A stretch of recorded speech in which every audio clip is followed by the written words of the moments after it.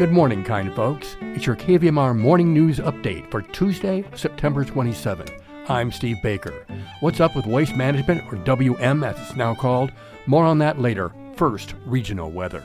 Nevada City, Grass Valley today, sunny, high near 85. Tonight, low 59. Tomorrow, 81 and sunny. Sacramento today, sunny, high 87. Tonight, low 56. Tomorrow, 87 again and sunny again.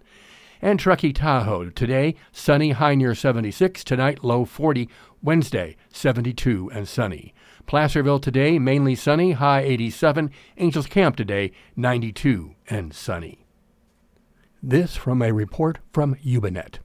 It's become almost a weekly ritual. A power outage will leave residents without utility power for several hours. Safety settings prolong the outage until the whole circuit is patrolled by crews and declared safe. While this is an option to minimize wildfire ignitions, it has caused a number of disruptions in local events, not to mention no air conditioning during record high temperatures. Unsurprisingly, Nevada County supervisors have received numerous complaints from constituents due to the continuous outages. The circuit feeding the Penn Valley Rough and Ready area, Narrows 2105, has totaled more than 47,000 hours of outage, split between 17,430 customers experiencing sustained outages. Narrows 2102, the circuit wrapping around Lake Wildwood, has logged so far over 25,000 hours, split between 4,169 customers experiencing sustained outages. Nevada County asked PG&E to present at a Board of Supervisors meeting on their recent work, including the power outages impacting local PG&E customers. The item is on today's agenda as the final item during the morning session. Brandon Sanders from PG&E will be presenting on their community wildlife safety program, including initiatives around enhanced vegetation management and undergrounding lines, in addition to PG&E's Fast Trip Enhanced Powerline Safety Settings system. The presentation will include an opportunity for public comment and questions from supervisors, according to Public Information Officer Taylor Wolf. And a number of factors are affecting waste management's collection schedule in Nevada County. A competitive job market, coupled with a substantial number of drivers out of work and on protected leave, is forcing WM to prioritize curbside trash collection over other materials, and resulting in delays in service for recycling and green waste. That according to a news release from Waste Management. WM is making efforts to meet service demands and continue on-time collections by reshuffling resources from other areas to fill empty positions. However, the driver shortage is, on average, allowing it only to operate about half of the daily routes necessary to maintain regular collection schedules. Customers are being asked to continue to source separate materials before placing in curbside carts. WM will make every effort to collect trash, recycling, and green waste separately.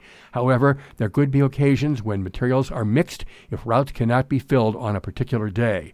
This situation is fluid and temporary. Collection of trash will always be a priority and is not impacted. Curbside trash continues to be collected as scheduled. If WM misses a recycling curbside collection, customers can take the recycling to the McCourtney Road transfer station for free disposal. The transfer station is at 14741 Wolf Mountain Road, Grass Valley, and is open 8 a.m. to 3:30 p.m. Wednesday through Saturday. And this from the San Francisco Chronicle. Democrats believe there is less than zero chance that Proposition 1, which would enshrine abortion rights into California's Constitution, will fail. But abortion rights advocates don't just want to squeak out a victory, they want to win big. A big win, as in at least 60% of support, will send a national message that advocates hope will inspire other states to fight back against the Supreme Court decision overturning Roe v. Wade. Since the court's ruling in Dobbs versus Jackson Women's Health Organization, 12 states have banned most abortions, and eventually half of the states are expected to forbid the procedure in coming months. Michigan and Vermont also have measures guaranteeing abortion rights on the November ballot, but neither pack the influence of California. Coupled with Governor Gavin Newsom being expected to sign several bills this week that will cement California as an abortion haven, a resounding Prop 1 win would send a big public statement that the public supports abortion rights. Elizabeth Nash, a state policy analyst with the Guttmacher Institute, a research outfit that supports reproductive rights, tells the Chronicle. It does need to be a really solid majority for this message to reverberate, Nash says.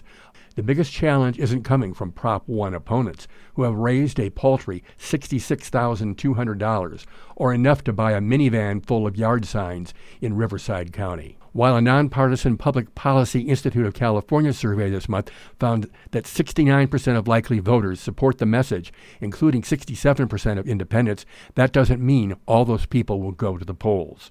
There aren't a lot of scintillating statewide races on the November ballot to draw in new voters. Prop 1 was drafted to create a state constitutional right to abortion, which would be secure from future Republican lawmakers who'd want to remove it. New names: Governor Gavin Newsom signing a state law that will remove the word squaw, now widely considered a slur, from all place names in California by 2025, the Fresno Bee reports. And as climate change makes extreme weather events more frequent, California finds itself faced with the threat of rolling blackouts more than ever. Birthdays today include Real McCoy's actress and former president of the Screen Actors Guild, Kathleen Nolan, at 89 years old.